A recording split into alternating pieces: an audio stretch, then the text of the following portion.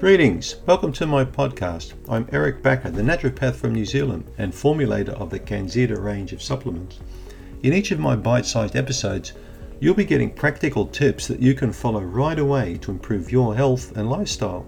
So go ahead and binge listen.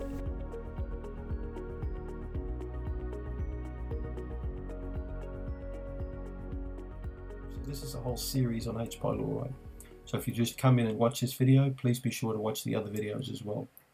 So we spoke briefly about the diet in the previous video, natural treatment. So I've just spent about a good half an hour looking at different blog sites on Helicobacter treatment, the best diet, and some of the information I've seen is just crap, just absolute junk. I don't know how people can put this stuff up on the internet, you know. One website actually said it's perfectly okay to drink a little bit of beer if you've got Helicobacter. Another website said that you can eat copious amounts of fruits. It's any wonder people get all screwed up and they come to me and they read all this ridiculous advice. There are so many people out there who think they know about Helicobacter, but how many patients have actually treated with this condition? How many people have they spoken to who actually treat this condition for 30, 40 years, you know, a long time? Some of the doctors, colleagues I have been treating Helicobacter the moment it was discovered, you know, right back in the 80s, and they've been looking at the best ways of eradicating it. So the information I'm going to share with you in this video is quite important, and it's based on my experience with Helicobacter for over 20 years, but also experiences which I have learned and knowledge I've gained from people who've been in the business a lot longer than me. Okay, so there is no clearly defined, clear-cut diet for Helicobacter pylori. Let's just get that right at the start. There is no like magic diet that's going to cure it. And as I mentioned over and again in my previous video, you will not cure Helicobacter with a pill alone. You need to work with a diet plan. Okay, so you need to eat certain kind of foods that are conducive towards building you up. The most important thing to explain at the beginning with Helicobacter food choices is you need to obviously avoid the foods that are aggravating you the most. So the foods that make you feel sick in any way, you need to push them aside. And I want you to be intelligent about this, and in fact get a piece of paper and write all the foods you like to eat on a list. Okay, so you've got a pad like this, you write down all the foods here, ding ding ding ding ding ding ding, you write them all down. And then what you do, all the foods, I mean, we talk cucumber, Budweiser beer, Hershey's chocolate, Xanax pills, you know, I'm being facetious here, Kentucky Fried Chicken, you know.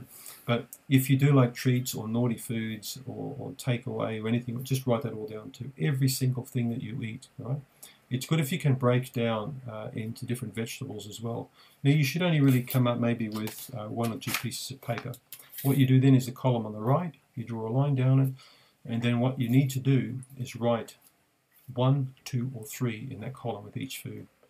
So for example, 1 means you're fine with that food, 2 means it might give you a little bit of bother, 3 means like, whoa, I can't touch this, I'm getting like a lot of problems with this food. So garlic, for example, could make you feel like a 3, like feel terrible. Cucumber could make you feel like a 3. Bell peppers or capsicum could make you feel like 3. Potatoes could make you feel like a 1, no problem. Now this is a very smart thing to do, very smart. Because if you put the date on this, and you put all the foods down and grade them in severity, you know, on how they make you feel from 1 to 3, you know, any way you want to grade 1 to 10, I don't care how you grade it. This is smart, because now you've got a baseline. Now you know what your diet, how your diet or the foods that you were eating were affecting you. Because what you're going to find out in 6 or 12 months from now with treatment is it won't be the same. Some of the foods that are making you feel like crap in 6 months may not be so bad. In 1 year, you may be perfectly fine to eat them. I'm always keen for people to test and measure their treatment. It's an intelligent approach. If someone gives you advice on a diet, there should be some way for them or for you to measure the response if their diet is going to work or not. So please try and grade the foods that you're currently eating. And in time, you can check that again, either monthly or weekly or 6 monthly, or whatever you determine is the right thing for you. So when we look at the food approach, there's a couple of important things that you need to understand with Helicobacter. It is a bacteria, and it is going to live in competition with many other different kinds of bacteria. It is going to change the function of the stomach. It is going to change the way your whole digestive system works. I found people with H. pylori have even altered ability to taste, like certain foods don't taste right for them.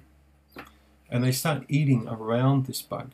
Okay? They may eat too quick or too slow, or they may be drinking fluid, with their food. They may have some bad habits they've developed around this bug. They may be popping an antacid into their mouth 5 minutes before they eat food because they don't want to get indigestion. You know what I mean? So you need to carefully think about that. And maybe if you've got this problem, you can ask your partner or friend if they notice anything about you around meal times, burping or bloating or medication taking or things like that. So some changes may need to be made. If you're currently taking an acid blocker, like a PPI or some kind of drug that coats the gut, that shields it, you may need to be aware that this is affecting you quite a lot, particularly if you've been doing it a long time. You'll probably suffer from fatigue. You may suffer from sleeping disturbances and other problems. You may suffer from some anxiety and depression. It is also important to say that you need to get off these drugs. You can't stay on these medications. If you really want to get the tummy well, you need to cut back these medications. One of the most important foods I like people to take to start with when they've got heartburn is some raw cabbage juice. And this is something I've told many people over the years I've had really good feedback from. So you get 2 or 3 green cabbage leaves and you juice them. You do this in the morning. Now I want you to promise me that you're going to do it for 1 or 2 weeks straight without failure, okay? Get a juicer or a blender or some machine that whizzes things up. Mash up these 2 or 3 leaves and try and come up with 1 or 2 tablespoons of cabbage juice. Now that cabbage juice needs to be consumed on an empty stomach first thing in the morning before any food hits the gut. Before you have a cigarette or a coffee, whatever you do, you have that cabbage juice. All right? Now what that does is it coats the stomach.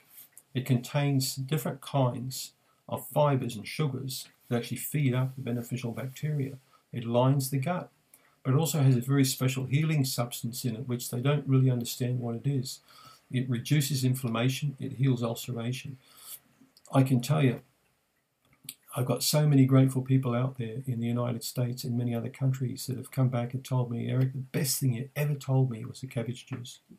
I can't believe how much comfort I've got in the gut since I took that on board. So some patients actually do it twice a day. They do it in the morning, they do it in the afternoon. So that's up to you, but I want you to do it for at least 10 to 14 days straight. And if you get benefit from it, stick with it for a bit longer. Why is this important? Because eventually it's going to get you off Nexium, it's going to get you off Pepto-Bismol, it's going to get you off Tums, it's going to get you off all those stupid drugs. That's the whole idea, is to reduce your dependency on medication. That is going to be a turning point in your life when you finally reduce the medication.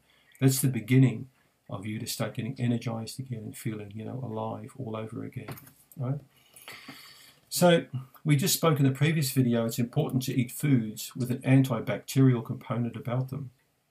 Now a lot of fresh foods have this, but some of my favorite ones are onions, the onion family, leeks, shallots, scallions, spring onions, chives, garlic, any of that family.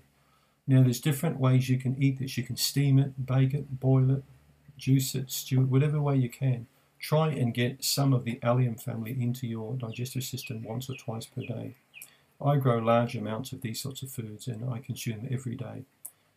There's no surprise why the Greeks ate these foods a long, long time ago, because they were very healthy foods.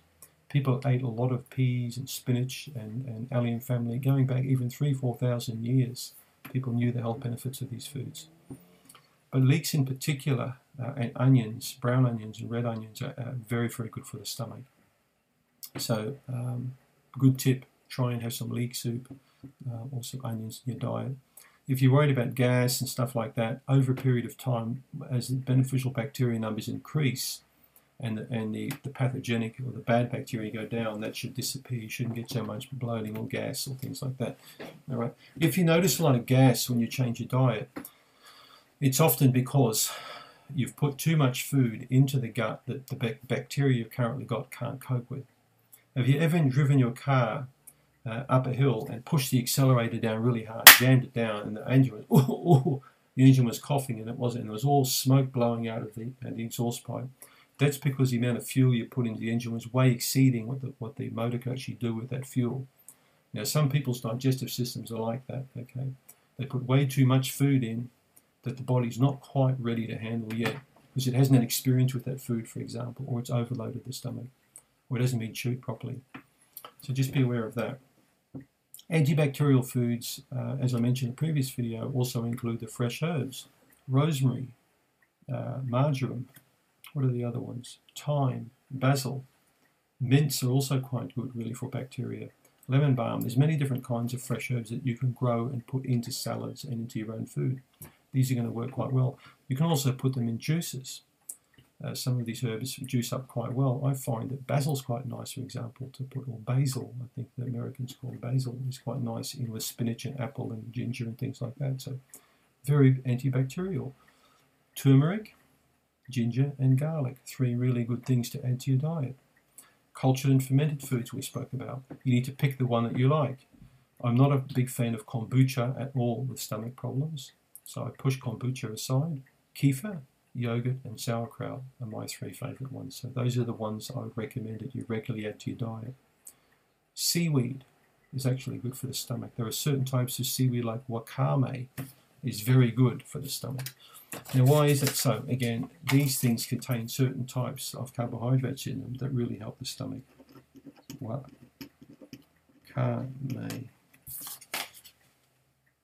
Wakame. Is that what you say, wakame or wakame? So we've got a lot of wakame growing here in the South Island of New Zealand. It's considered to be quite good for the gut. Healthy fresh foods in general are what we're talking about, green foods. And as I mentioned, the neutral sort of grains, I sort of see them as neutral, like brown rice, buckwheat, quinoa, and amaranth. Those grains I find quite acceptable for the stomach. I don't believe you should have to avoid gluten when you've got Helicobacter infection, but you need to certainly be careful of the allergenic foods in your diet.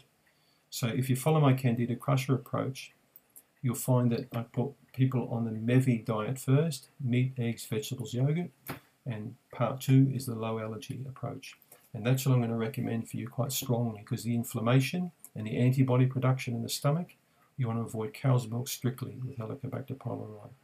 You want to avoid cream, you want to avoid cheese to a high degree, don't eat a lot of cheese, all cow products. In fact, be careful with lactose in general, even if it's goat milk. Just be careful of lactose containing milks. Right, you're probably okay with almond milk or a nut milk. Eggs, you'll probably be okay with eggs unless you've got allergies. Bananas, not too good with Helicobacter pylori. Chocolate, definitely not good. Alcohol, definitely not good. Sugar in any form, definitely not good. So you need to try and avoid most sugars. You can experiment with a little bit of Manuka honey, as long as it's got a very high UMF factor, or the unique Manuka factor. If you've got a factor range of 20 or higher, which is quite expensive, you could experiment with a little bit of that, like 2 teaspoons per day. Just take that off the spoon and on empty stomach and see how that makes your tummy feel. I've had some quite incredible feedback from some patients who took 2 to 3 teaspoons of Manuka honey per day on empty stomach. If you've got SIBO or Candida, probably not a good idea. But if you've just got a H. pylori infection or an upper digestive issue, try the Manuka honey. It's going to work quite well for you. What other tips can I give you? I'll just quickly look at my laptop to see what other information I've got on there for you.